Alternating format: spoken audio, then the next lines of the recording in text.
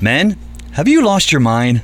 Hi, I'm Jay Cookingham, founder of Strategic Fathering Ministries with a Man Up Moment. In Colossians 3, 2-3, we read about a different mindset that sons need. Set your mind on the things above, not on the things that are on earth. For you have died and your life is hidden with Christ in God.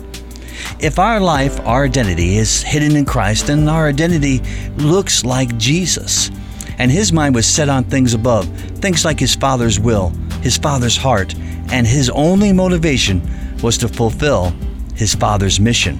Men, you're a target. The moment you bent your knees to the King, you became dangerous to the enemy, and he wants to mess with your life. He comes to rob, steal, and destroy. He wants you dead. If not physically, then dead to the promises and purposes of God in your life.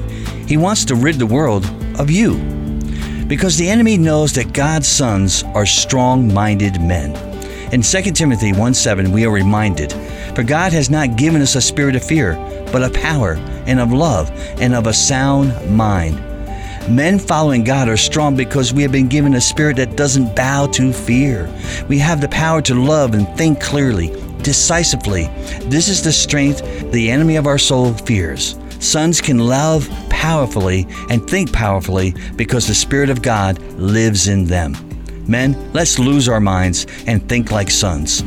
Take on the transformational mindset of Jesus Christ and his attitude, which was to do the Father's mission.